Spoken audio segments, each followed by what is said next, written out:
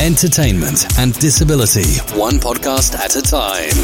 This is the Aaron's Journey Podcast. Welcome to the Aaron's Journey Podcast. I'm your host, Aaron Konowski, and today we'll be talking about how my disabilities affect me. Cerebral palsy is a group of disorders that affect a person's ability to move and maintain balance and posture. CP is the most common motor disability in childhood. Cerebral palsy means having to do with the brain. Palsy means weakness or problems with using muscles. CP is caused by abnormal brain development or damage to the developing brain that affects a person's ability to control his or her muscles. The symptoms of cerebral palsy vary from person to person. A person with severe cerebral palsy may need to use special equipment to be able to walk, or may not be able to walk at all and might need lifelong care. A person with mild cerebral palsy, on the other hand, might walk awkwardly and might not need any special help. Cerebral palsy does not get worse over time, though the exact symptoms change over a person's lifetime. Autism or autism spectrum disorder, ASD, refers to a broad range of conditions characterized by challenges with social skills, repetitive behaviors, speech, and nonverbal communication. According to the Centers for Disease Control, autism affects an estimated 1 in 59 children in the United States today. We know that there is not one autism, but many subtypes, most influenced by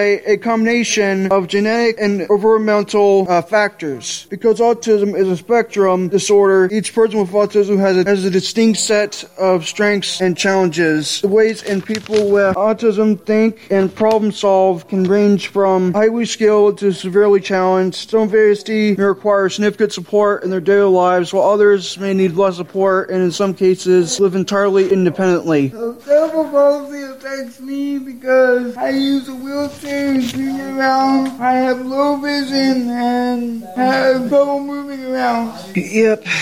So, how does cerebral palsy affect me? I'm affected on my left arm and leg. My walking is a little unstable. I also get tightness in my muscles and use a walker to move around. Aaron, would you educate us about ASD? With ASD, I am introverted and of course shy. People can help me by coming up to me and saying hello, starting a conversation with me. If a place is loud, help me get to a quiet place. If someone or something frightens or surprises me, I get jumpy. So this was our talk about how my disabilities affect me. Hope you enjoyed the show. See you guys next time for the next episode of the Aaron's Journey Podcast. If you'd like to continue to be a part of Aaron's Journey, consider donating to the podcast monthly. Head on over to my Anchor page for more information on how to get exclusive bonus content and more.